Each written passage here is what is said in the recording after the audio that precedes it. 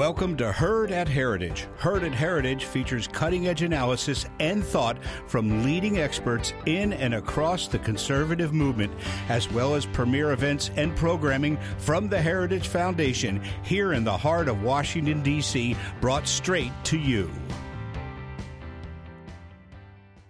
Hello, my name is Katie Gorka. I'm Director for Civil Society and the American Dialogue at the Heritage Foundation.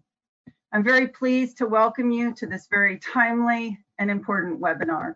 When I attended graduate school at the London School of Economics, granted this was some years ago, I had a professor about whom it was rumored that he was a Marxist. What's remarkable about that to me is not that he was a Marxist, but that it remained a rumor. Nothing he ever said or did gave away his ideological or political leaning. Indeed, throughout my whole undergraduate and graduate experience, I never knew any of my professors' politics. It was considered unprofessional, even unscholarly, for professors to bring their politics into the classroom. How different our world is today. I am shocked by the stories I hear from our young interns about professors who talk openly about the idiocy or the racism or the white supremacy of conservatives. How it's nearly impossible for these students to even challenge that assertion because they worry that to do so will then label them a white supremacist. They describe professors who have no qualms at all about bringing their politics into the classroom. Equally sad are the stories I hear from friends who find out that as soon as they send their children off to college, they become indoctrinated and start spouting leftist talking points. I know that many of us feel one of the great blessings of this COVID shutdown is the fact that we got time with our kids that we would not have otherwise had. My husband and I just got to spend nearly a year with our college-age son. I'm not sure that he saw living at home as a blessing, but we certainly did. Yet we shouldn't have to rely on a global epidemic to bring our children back into our sphere of influence. This must change. As Professor Ellis pointed out to me recently, there was a time when sending kids off to college was a very big deal. Many parents had to think long and hard about the fact that their young adult child would not be earning an income during those 4 years, and that they would be incurring tremendous expenses, even debt. People would even mortgage their houses to send their kids to college. Today, for what? To be taught to hate our country? To be taught critical race theory? This must change. And frankly, all of us have to work to bring about that change. With that, I'm very pleased to turn the mic over to Dr. Alan Guelzo. And I invite all of our speakers to come to the screen. Dr. Guelzo is the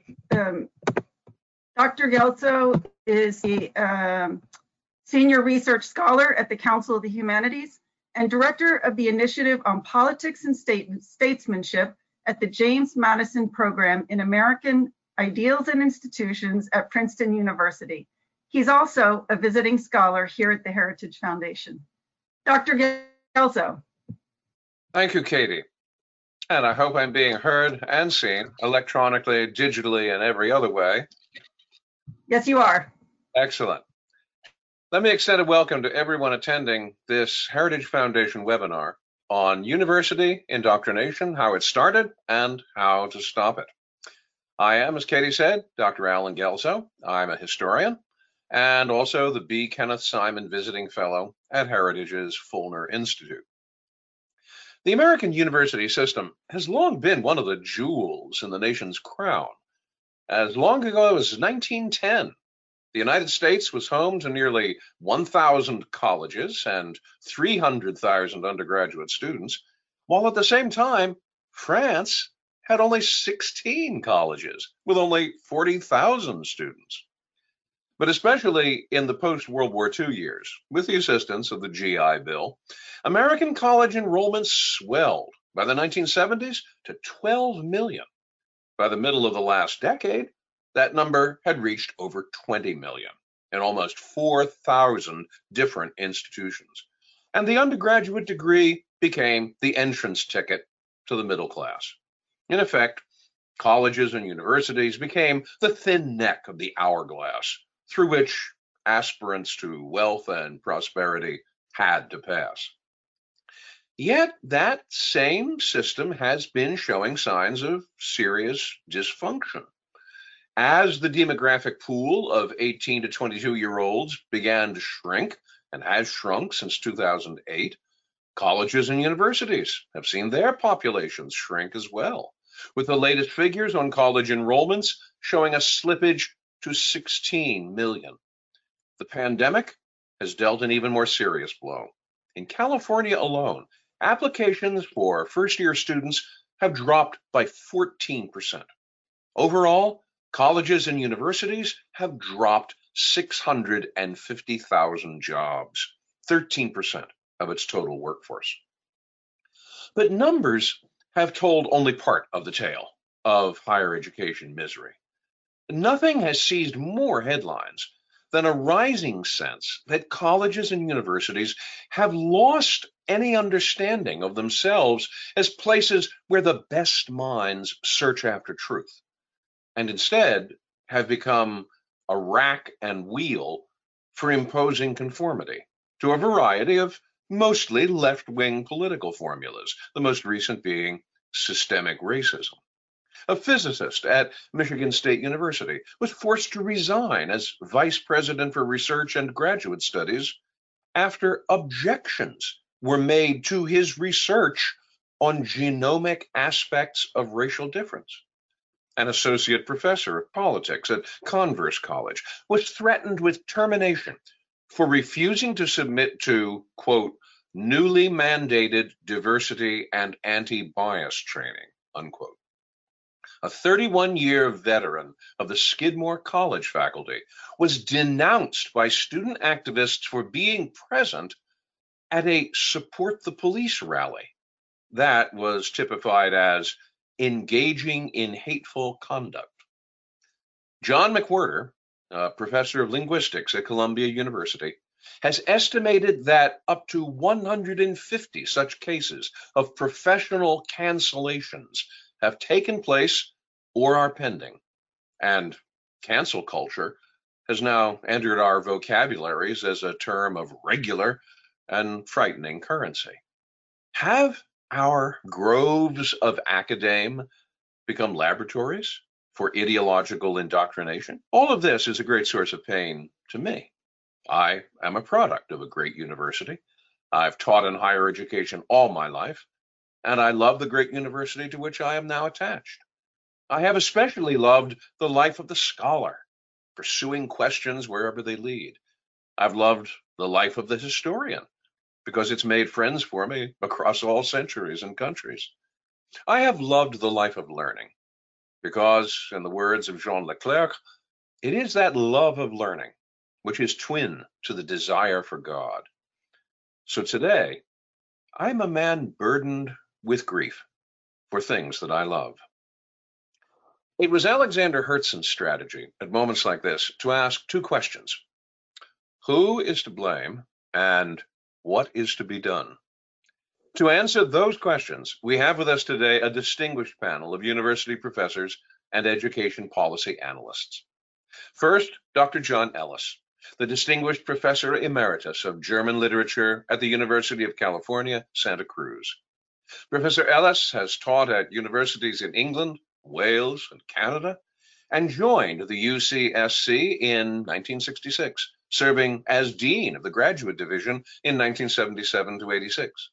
He is the author of 10 books, including The Breakdown of Higher Education, How It Happened, The Damage It Does, and What Can Be Done.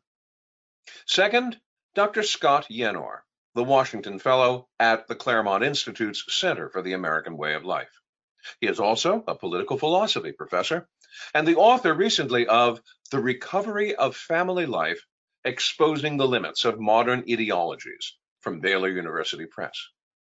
Third, Anna K. Miller is the education policy analyst at the Idaho Freedom Foundation in Boise, Idaho. And of course, the opinions presented and discussed here are those of the participants and do not necessarily represent those of the Heritage Foundation or our home institutions. We turn first to Dr. John Ellis. Thank you. Well, at the moment, higher education's position in our society is a very strange one. Any advanced society functions by setting up a whole range of institutions like police, fire, courts, schools, telling them what it wants them to do, funding them to do it, and then they go and do what we create them for.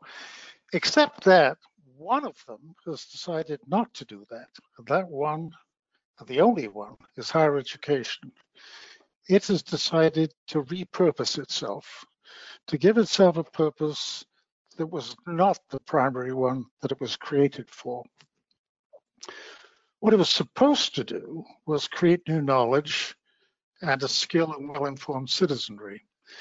But academia has now decided that its real job, its primary job, is to promote a radical political ideology. Now, this jump from one purpose to another is not some random alternative or a mission creep. No, the purpose that academia has substituted is so remote from its real one that it's actually the only one that the charters of most colleges and universities make a point of categorically forbidding. That's a pretty astonishing fact, but that is true. It's the only purpose that is explicitly forbidden in most charters. Now, why did those charters do that? Well, because their framers knew that if campuses promoted political ideologies, it would destroy them. They knew that those ideologies were going to be rigid enough to prevent the freedom of thought and the exploration of new ideas. They knew that the two purposes, academic and political, were not just different, they were polar opposites. One requires unconstrained thought, and the other requires a fixed commitment. In other words, one can't coexist with the other. One can't allow the other to exist. That's how far off course academia has gone in this capricious self-repurposing. Now, another way of assessing this repurposing is to look at the people involved. Now, we're not just dealing with too many left of center faculty in relation to right of center faculty. It's really a different problem altogether. We're dealing with two very different kinds of people. On the one hand, you have academic teacher scholars. On the other hand, political activists. On the campuses, the activists are now clearly the controlling majority. There may be certainly a number of academic teacher scholars left, but they do not have the numbers to control policy. Now, these two types of people want fundamentally different things. An academic teacher wants students to think analytically and independently. A political activist wants the exact opposite. A political activist can't have students analyzing the strengths and weaknesses of different ideas because they might choose the wrong one. So it's inevitable that political activists will squelch academic habits of thought. They can't allow them, which means that these are the last people we should ever want as college faculty. Because what they want of students destroys higher education. Now, from this, a number of conclusions follow. First, the campuses will never reform themselves because from their point of view, from the point of view of the controlling majority, nothing needs reforming. They're happy with it. The second is that you can't persuade people to do better. You can't persuade the campuses to do better because you can't persuade people whose values and goals are the exact opposite of yours. The third conclusion is that it's very doubtful whether you can regulate them into doing their proper job by whatever means, rules or laws, because that won't change who they are. they're political activists. They're not academic teachers, scholars. They don't have the ability to be that. They don't have the interest in being that. And the fourth conclusion I draw is that universities will only behave like universities again when they are staffed by and controlled by academic teachers again, and not by political activists. Now, I think all of this tells us where people who are interested in reform should be looking, and that is they should be looking to the public. Public pays for one thing and is getting something very different. And yet still, for the most part, the public seems willing to put up with this. And it still supports academia through taxes, tuition, donations. So if you want reform, I think you have to change public opinion. Now, it's true that the public's mood generally has become more skeptical, but the way it actually behaves is still largely unchanged. And so the most useful thing that critics of higher education could do is to get the public to understand what's really happening on the campuses. Now, there is some good news here, I think. Public behavior is beginning to change. Dr. Kelso alluded to changes in enrollment. 2011, there were 20.5 million students in higher education. By 8 years later, the population of the United States had risen by 5%, so that, other things being equal, that would mean a rise to 21.5 million. But the actual figure for 2019, this is all pre-COVID, is 17.5, according to the National Student Clearinghouse Research Center. So that's actually a drop from the 21.5 you could have expected to 17.5, which is 4 million. That's a very big drop in such a short time, in 8 years. It's 19%. In other words, almost 1 in 5 students and or parents have decided that higher education is really not what it should be. Now, the change hasn't caused a panic yet because it hasn't been widely reported. And one of the reasons for that is that the drop is not visible or less visible in the most well-known institutions, which have enough applications that they can simply dig deeper into that applicant pool.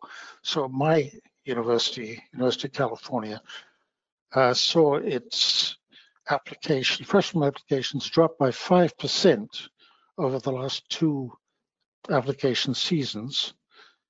But it went ahead with an increase in freshman enrollment anyway. It just simply ignored the decline. But most parents are still sending their children to college, and that's understandable. It's a well-established habit, and after a while, habitual behavior just doesn't get thought through each time. Our job as reformers is to try and get the public off autopilot, to get them to weigh afresh the sacrifices they make against the gains they can expect. The sacrifices are, of course, huge. They're very large sums of money, but also 4 years of lost earnings, and I think even more important, a 4-year loss, a 4-year gap in a young person's progress to independence and adulthood. Now, once the benefits were huge too, they matched the sacrifices. But now the sacrifice is still as large as ever, but for most the gain is now either much diminished or I suspect it's even a minus quantity. Students who've absorbed radical leftism are actually deficient both in understanding and general knowledge, and their development may actually have been stunted rather than enhanced. Thinking of how much has been sacrificed for so little, Steve Gruber recently exclaimed, "Are parents insane?" And the answer is no, they're not insane, but they are stuck in a habit that badly needs rethinking. When enough parents and students decide that colleges are no longer worth it, campuses will start to fail. At that point, vacant buildings and libraries will be available so that it would be impossible in theory to rebuild serious academic institutions from the ground up. Now, one can certainly doubt whether this is going to happen. Well, I hope it does. But what seems to be beyond any doubt whatever is that reform will only come through a withdrawal of the public's support of higher education. 1/5 of them have already made a good start. But many more will need to join in if we're ever again to have colleges that are not incompetent and malevolent. The stakes for the country seem to me enormous. The radical left is now using the added leverage that the campuses have given it to eviscerate the First Amendment, to promote increasingly extreme hard left policies, and to take over one profession after another, especially the press and the schools. Reformers will need to convince the public that if they continue to support academia as it now is, they're endangering our entire way of life. Dr. Gelso. Thank you so much. Thank you so much, Dr. Ellis. We open the digital floor now to Dr. Scott Yenor. Yes, thank you, Alan, and thank you, John, for those remarks. I share very much John's analysis of the state of higher education, and what we've done here in Idaho is we've begun to prepare some reports that have the aim of both informing public opinion about what the state of our universities are in this pretty red state, and also, more specifically, of helping the public to understand that the mission of the universities and the reality on the ground of the universities are really two different things. Our state board has established universities here in Idaho, 4 public universities, and the goal of the universities here is to advance knowledge and to serve the common good. And insofar as social justice ideology, which is what we call it in our research here, infuses the university, we argue that it can neither advance knowledge, and it definitely compromises the ability to secure the public good. And in fact, it undermines everything that is great about America. And so on the basis of that premise, that social justice ideology is harmful to the goals that the universities have set for themselves, we undertook a report that tried to give an account of how deeply and where social justice ideology had penetrated our public universities in Idaho. We started with our first report. The handout is available on the little box over there under handouts. It's a handsome little volume. And it's called Social Justice Ideology in Idaho Higher Education. And we looked at Boise State University. And we divided the report into 2 sections. The first is, what does Boise State plan to do? And how far have they executed those plans? And we've looked at specifically at what the administrators have said they wanted to do, and the kind of strategic plan that they've set for themselves, and then how far they've carried out that strategic plan over the course of the time since it was announced.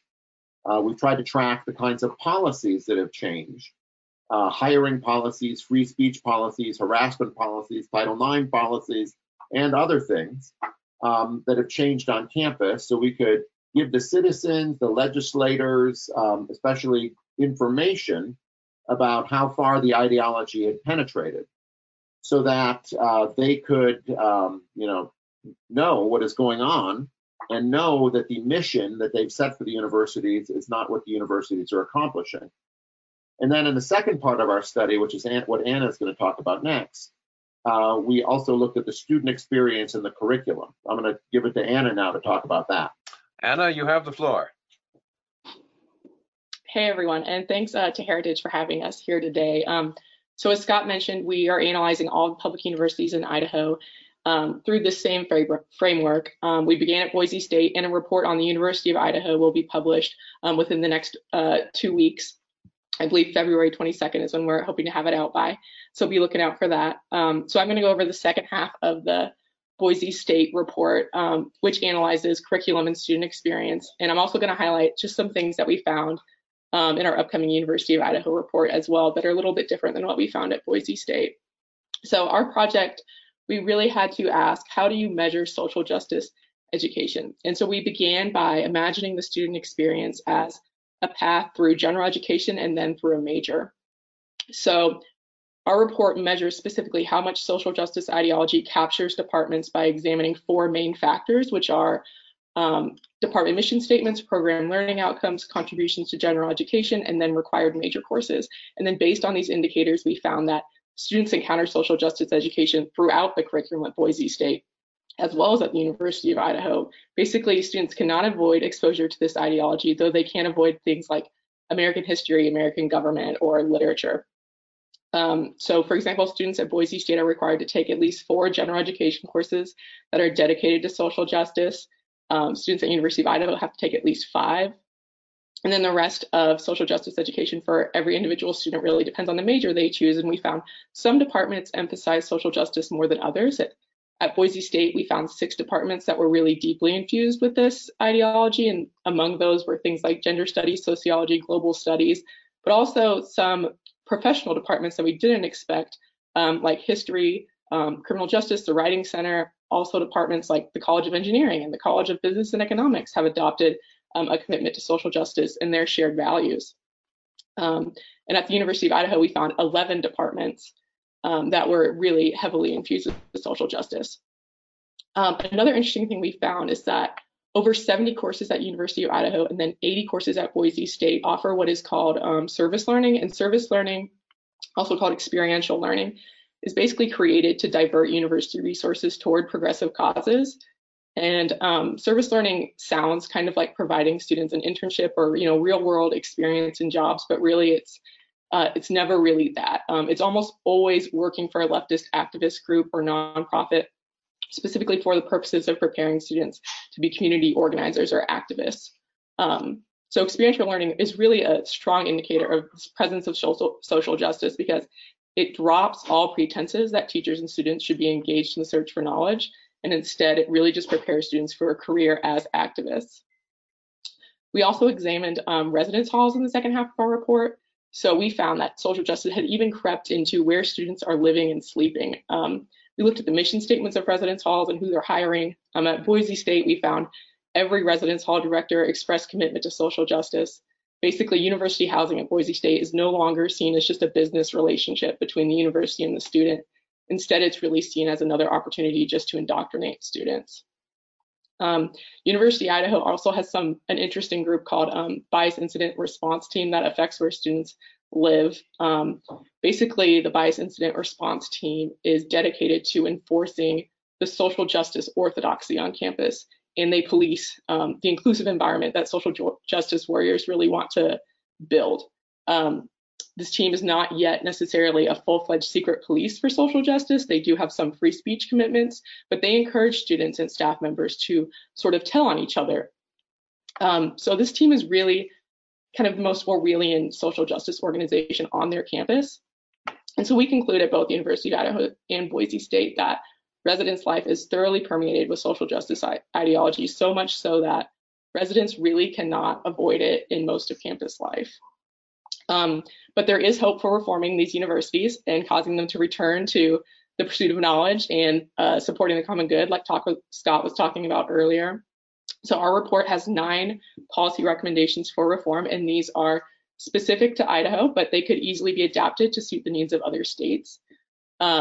Key to reform, we think, is not only de-emphasizing and eliminating social justice initiatives at universities, but also disrupting the ability for universities to provide stable careers for social justice activists. So we do recommend things like protection of free speech on college campuses, but we don't think that protecting free speech is enough to solve the problem. It really matters what public universities are teaching.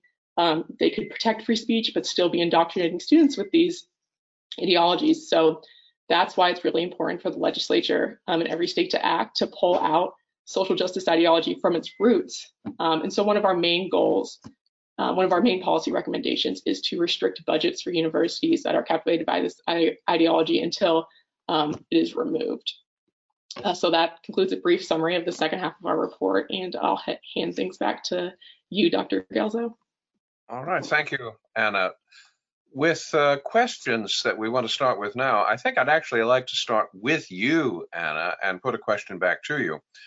And that is, how has the Idaho legislature responded to the information you developed, the reports you've developed? What are legislators doing and able to do to reform higher education? So the Idaho legislature has actually responded as a whole very positively to our report. They've actually based questions on our report when university presidents came to present in front of them. They based really specific questions off of what we found in our report, and they've never done that before in previous years. We have about 5 of our 9 policy recommendations in the works in the legislature right now. There's a lot of conservative support right now. Now, this might not be the same in every state. This is somewhat of a red state project, probably, but we have a lot of legislators on board with this. Another thing is the media has been kind of working for the universities, not saying that social justice ideology isn't in these universities, but saying that it's a good thing that it's so deep in this university. So that's really all that they can say. They can't prove it's not there. They can only say whether or not it's good or bad. And I think, that's already been debated and much has been written and said about that. So legislators can decide for themselves what they think. And right now they think it's a bad thing, and they're working on budgetary restrictions to kind of pressure these universities to change. They're working on giving students choices over the fees they pay so that they don't have to fund any groups on campus that they don't want to, or any radical student governments that they don't want to. There's a resolution right now that is going through the legislature soon that says that social justice education is against the common good and directs the universities to eliminate all courses dedicated to these things, all services, all trainings and programs dedicated to these things. So there's a lot that legislatures can do. They do have to get some guts to do it. And in a red state, that's definitely possible. All right. Scott, maybe this would be a good moment to stop and give us a good 25-word definition of social justice, because when you use a term like social justice, it sounds at first hearing almost innocuous. I mean, who is not for justice? Who would not like to see a just society? So what is it that you can object to when someone talks about being an activist for social justice, or as it sometimes turns into, a social justice warrior? What is this social justice that we hear talked about so much? Well, it comes under a lot of different names. Critical race theory is another way of thinking about it, critical theory. We try to define it simply as the view that society is based on power structures that divide it between the dominant majority and the victimized minorities. And the minorities are given their identity from the victimhood that they suffer at the hands of that supposedly dominant minority. So we divide the campus into good guys and bad guys. The good guys are the victims. In this case, the aggrieved minorities would include Blacks, women, homosexuals, transgendered folks, and the dominant majority is white, straight, cis males. And when you divide the world into such groups, and that's both a false thing and it's pernicious to the actual the idea of common citizenship and mutual forbearance. So we actually don't spend a ton of time in this report defining it. We spend 2 pages talking about what it is and about 25 pages on how deeply it has penetrated the university. Because we think other people have done a great job on this, including John Ellis's book. But that's my quick stab. I talked more than 25 words, Alan, but your question was more than 25 words, so I hope I'm within my rights.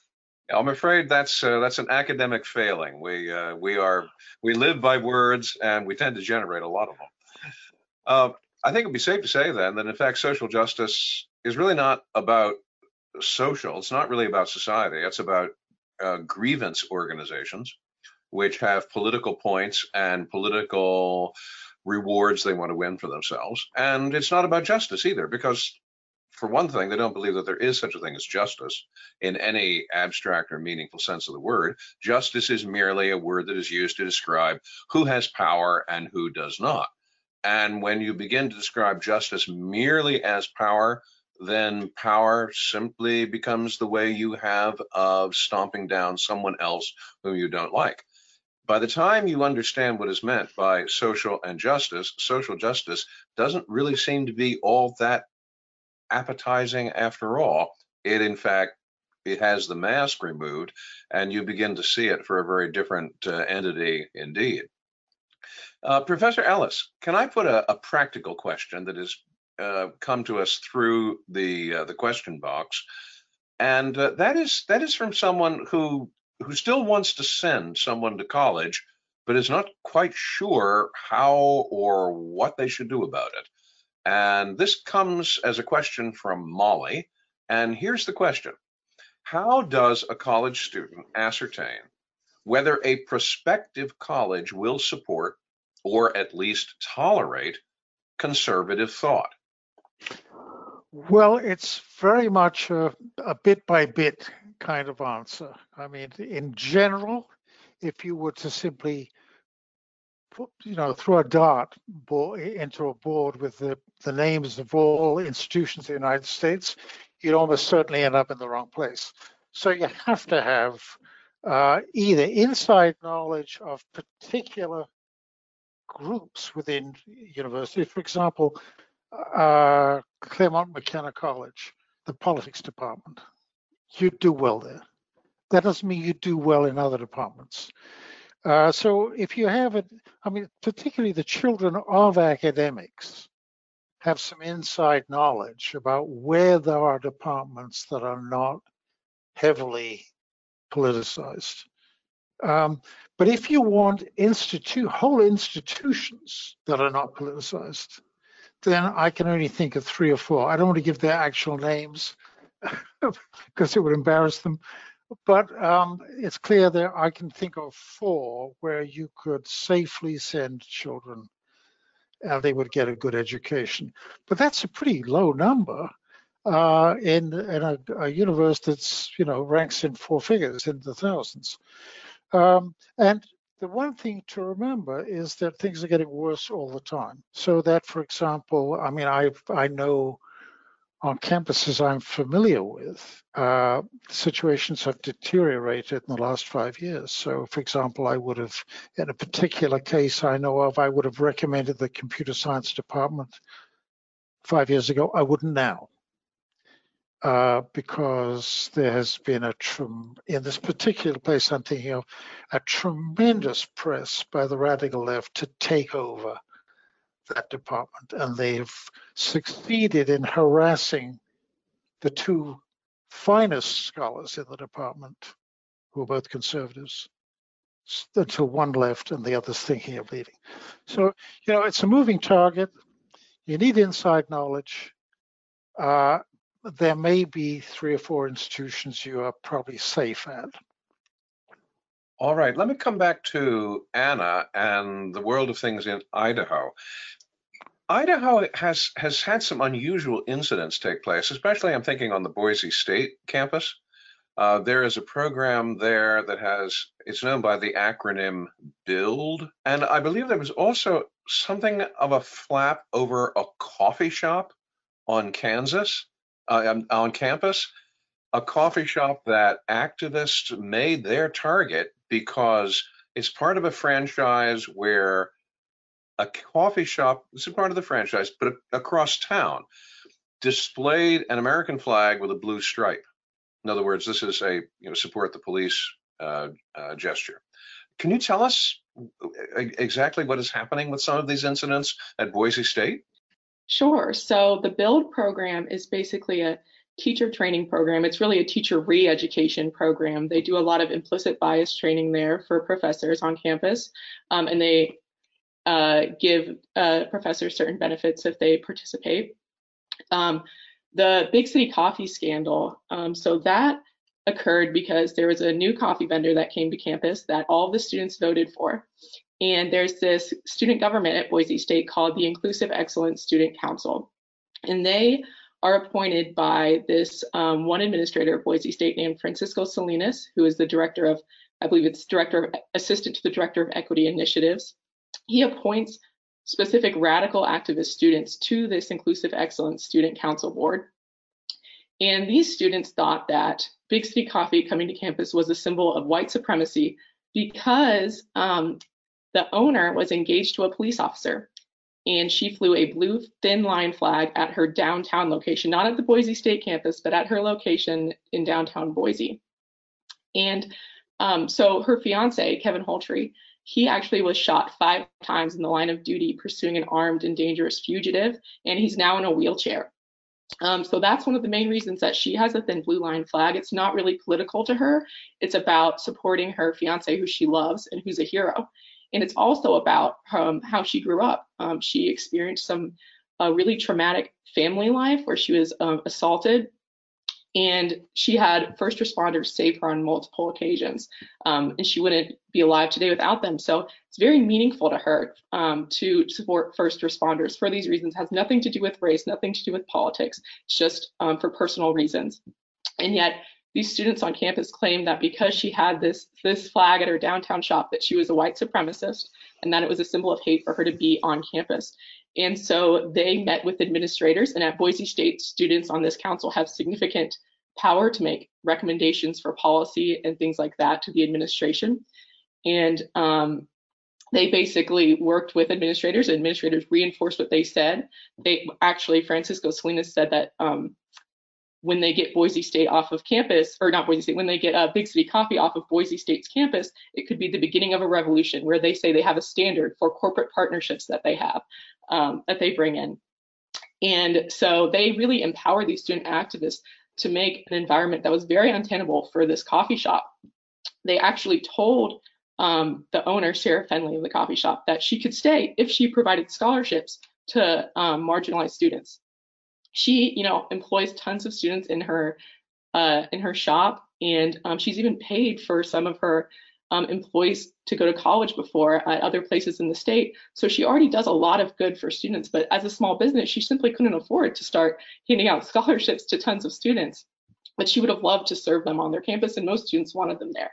So that's kind of how this scandal occurred. She was forced to leave campus because the environment was just so bad that she was afraid of riots and protesters coming to her shop. So that's what happened.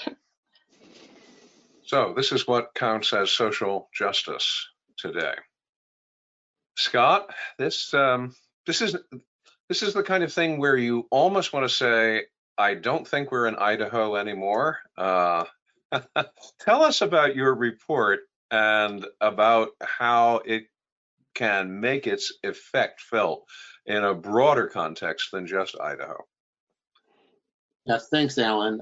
So when we conceived of this report that we did on Boise State, we thought it would be reproducible elsewhere. What we try to do is provide indicators where to look for social justice ideology, and provide a framework within which you can drop what individual universities are doing. So we divide the thing into 2 sections. The first part on administrative plans and policies, the second part on curriculum and student experience. We try to tell everyone what to look for. Find the strategic plan that a university has set for its diversity and inclusion policies, and give an account of what they have done over the course of time. Here are the policies you should look for. You should look for their Title IX policies, their harassment policies. You should go to FIRE, the Foundation for Individual Rights and Education, find out how FIRE has graded them on free speech and such. And our hope is that people who are interested in overseeing and informing the public about what their universities are doing could take our framework, contact us. We'll provide a framework for you, and you can take out the Idaho stuff and put in the stuff at UC Santa Cruz or at Texas or at Kansas State. And if we can get hundreds of these things written, and I do think it's kind of a red state project, because the legislature might hear more, but to keep everything in perspective, and to gain perspective on how far social justice ideology has penetrated public universities in red state. I think these reports, if they're reproduced elsewhere, could form a good basis for providing a comprehensive analysis of where we stand. And then also there could be policy initiatives in all these states that are shared, where and there's cross-fertilization in the policy area, and the legislatures could learn from one another on what could work to minimize what has gone on. I mean, ultimately, John's point is a very deep and penetrating point. That is, unless these universities want to do it, they won't do it. Can the legislatures make them want to dismantle the infrastructures that they have here? We want to test that proposition in places where it is most congenial to do it. And so we're hoping, as I say, that the reproducibility of this report can lead to some sort of policy fertilization across red state America. It strikes me over and over again how much language is key here. I talked about social justice, and the way that phrase is on the surface unobjectionable until you actually unpack what is meant and the way it's used. Each of the words is used. I think the same thing is true when you hear talk about diversity, you hear about equity, you hear about inclusion, and who can object to diversity? Who can object to equity? Who, possibly in their right mind, or at least in right spirit, object to inclusion? Until you start to unpack how the terms are used. And it turns out, in fact, that in the cases we're talking about, we're really looking at an Orwellian inversion of those terms. Diversity, in fact, does not mean diversity. It means selectivity of certain favored groups. Equity means not balance. What instead it refers to rewards being given to favored groups.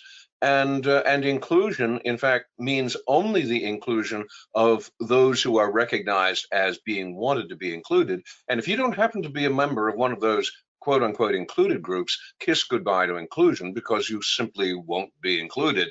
In some respects, you probably won't even be recognized as existing. Professor Ellis, you have a comment, please. Well, yeah, I have a slightly even more skeptical version of what social justice is about and what it means. I mean, look, they know they can't say they're promoting radical leftism because that's blatantly illegal, to use a public institution to promote a political cause. So social justice is a polite way of saying far left policies. And the particular ones, I mean, you're right, they're all part of it. But I think the main thing is simply it's a way of evading coming out and admitting that it's really about far left politics and using public institutions to illegally promote them. But the other thing I want to say, Scott, is I think you're right about the reproducibility aspect of your study in other states being important. But, you know, you wouldn't even need that to have an effect. If you have successes, I mean, if you actually produce reform by means of your study, if it leads to a reform, other states are going to be watching, and they won't even need you to tell them to do the same thing. They'll be there. I mean, people in Kansas and Nebraska will be noticing what happened, and they will be immediately going after what you've done in their own states. But as you pointed out, in my state, California, it is pointless. In fact, I was saying to you earlier, we did produce a report. The California Association of Scholars produced a report 7 years ago. And we tried to get the university to listen. And it was completely hopeless. So the reason it was hopeless is because we don't have the public behind us in California. We couldn't possibly win any public support. We couldn't win any battle in the legislature. And so the university, in effect, told us to get lost. You have the possibility of public opinion in Idaho behind you. And only in that way will you have the legislature behind you. I mean, if the legislature feels that it's got backing in public opinion, then you're going to win. And if not, you're going to lose. That's my experience. Professor Ellis, you and I and Professor Yenor and Anna, we are basically operating within the world of the humanities. What about the sciences? I'm thinking particularly the physical sciences here. Are the physical sciences in some measure exempt from the influence of this? Has it? No, absolutely not. At the moment in the University of California, there is a very big push by the radical left to dominate the sciences. So, for example, there was a recruitment in the biological sciences on the Berkeley campus. I mean, the Berkeley campus, the flagship, one of the great universities, as it was anyway, in the world.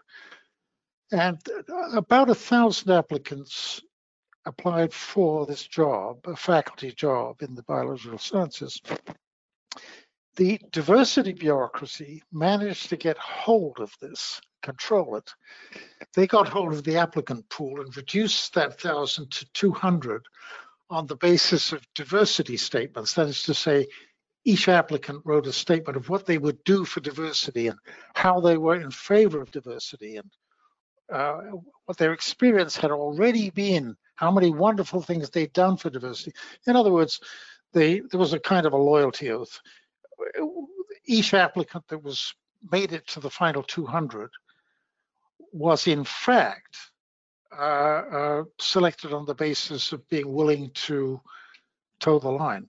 Now, California Association of Scholars, through a Freedom of Information Act, we got copies of the successful diversity statements. And they read like, Soviet show trial statements. They're pathetic, a parroting of a party line. So anyway, at least one biological sciences faculty appointment has been made on the basis of kowtowing to radical leftism. And I'm sure that the rule of thumb is that what starts in this way will continue and grow and grow and grow. And it'll spread to other campuses, because if there's one thing we can see, it's that academics are like sheep. It'll get copied. If it starts on the Berkeley, it'll get copied. It's certainly being copied on my campus already. It's copied on the Davis campus. There's no end to it. I don't see it stopping because the sciences are getting corrupted quite rapidly. Yeah, and Alan, I'll just briefly talk about the Idaho experience on that. What we have discovered in the reports is that there isn't as much need to promote social justice ideology in the humanities colleges because they're already done. Yeah. They're already completely fused with that ideology, so that the explicit attempts to develop diversity apparatus actually start at the University of Idaho in engineering. They're the first and only college at the University of Idaho that has a director of diversity outreach. And at Boise State, the two leading colleges as far as infusing their shared values statements with social justice language and goals are the College of Business and Economics and the College of Engineering. So it's precisely because they're behind that there's an explicit effort to catch up. And I think that kind of the way John puts it is that maybe the sciences are 20 years behind the humanities. That is maybe right now, the late 90s humanities departments are what the engineering departments of today are, but the trend is toward the humanities departments, not away from it.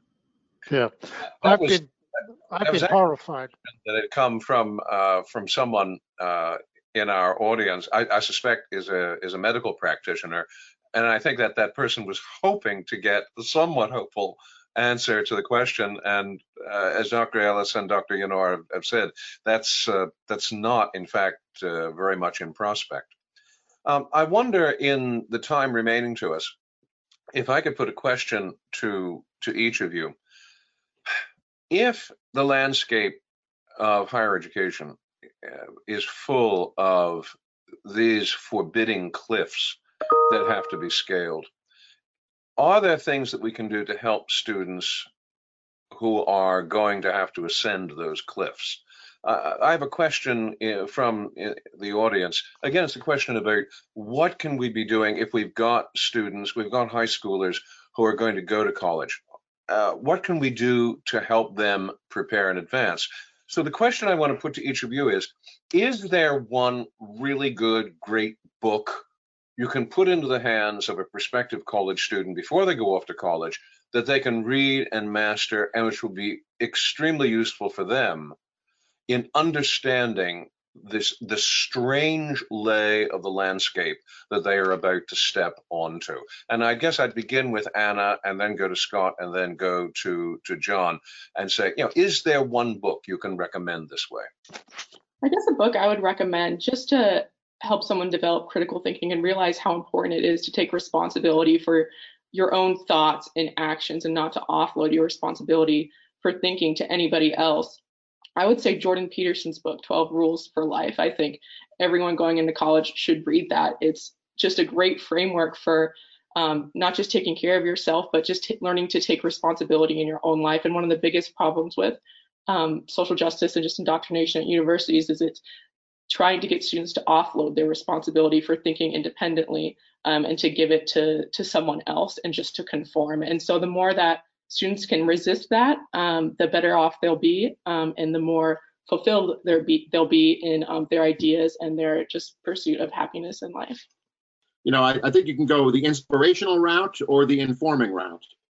And, inspirational books, there's a recent one called Breaking Bread with the Dead that is just about the love of liberal learning and producing that. And I think that is something. But informing oneself about what the nature of social justice ideology is, I think a very accessible book, aside from John's book on the breakdown of higher education, is James Lindsay's co-authored book called Cynical Theories. He goes through each race, sex, gender, disability, and shows how the theories of social justice ideology have distorted our ability to see what is actually going on in those areas. So I think that book passes the informing, accessible test. John, do you have a recommendation? Well, obviously I wrote a book to inform students about what was going on, breakdown of higher education. But I was going to suggest that, but I thought that you might think that I was trying to get a good grade in your class, but I would recommend that, yes. But the problem with that would be that my book is likely to persuade people not to go to college. What I did do, I wrote a piece in the Claremont Review of Books about not going to college, basically, and what you could do and how you can get a perfectly good education, at least in the short term. I mean, I'm all in favor of having people having college education, obviously. I gave my life to it. But I'd far rather see people get on the web, find first-rate courses, which they can do in American history, American literature, world literature. Those things are still available. You can have tremendous teaching free, without the expense of college, without the harassment of conservative thinkers or just ordinary thinkers, honestly, harassment of non-radical leftist thinkers. Without that you get on campus. You won't get the camaraderie of students on campus together, but you can't have everything, but you can certainly get a first-rate education just by getting first-rate professors who have pre-recorded splendid courses in every field on the web. If you choose carefully, go about, do your research carefully, find where the really first-rate courses are. you can get an education that is better than the best anywhere, because even Harvard had deteriorated sharply by 20 years ago. For example, in English literature, I wouldn't have sent anyone to Harvard 20 years ago already. Sorry, Harvard. But you know, with a bit of research and forethought, you can find really wonderful stuff on the web. You get a terrific education. You have to find some other way of meeting other young adults, but at least you get a good education. Well, thank you all very much. Thank you very, very much indeed. Let me conclude by this observation. The economic historian, Robert Gordon, points out in his really magisterial book, The Rise and Fall of American Growth, that the enormous spurt of prosperity, which made the century from 1870 to 1970 the American century, that prosperity, that growth has slowed, and in some cases stagnated, as we face the consequences of economic inequality, especially in the heartland, of fiscal deficits, of social breakdown, and especially deficient education. One principal cause of that deficiency has come from the politicization of education, to the point where a college degree less and less resembles an intellectual attainment and becomes a political performance ritual. What will this mean for our future? Well, that's the question that John and Scott and Anna have tried to answer, and it now belongs to you to decide how to act. On behalf of the Fulner Institute and the Heritage Foundation, I bid you a pleasant but thoughtful good evening.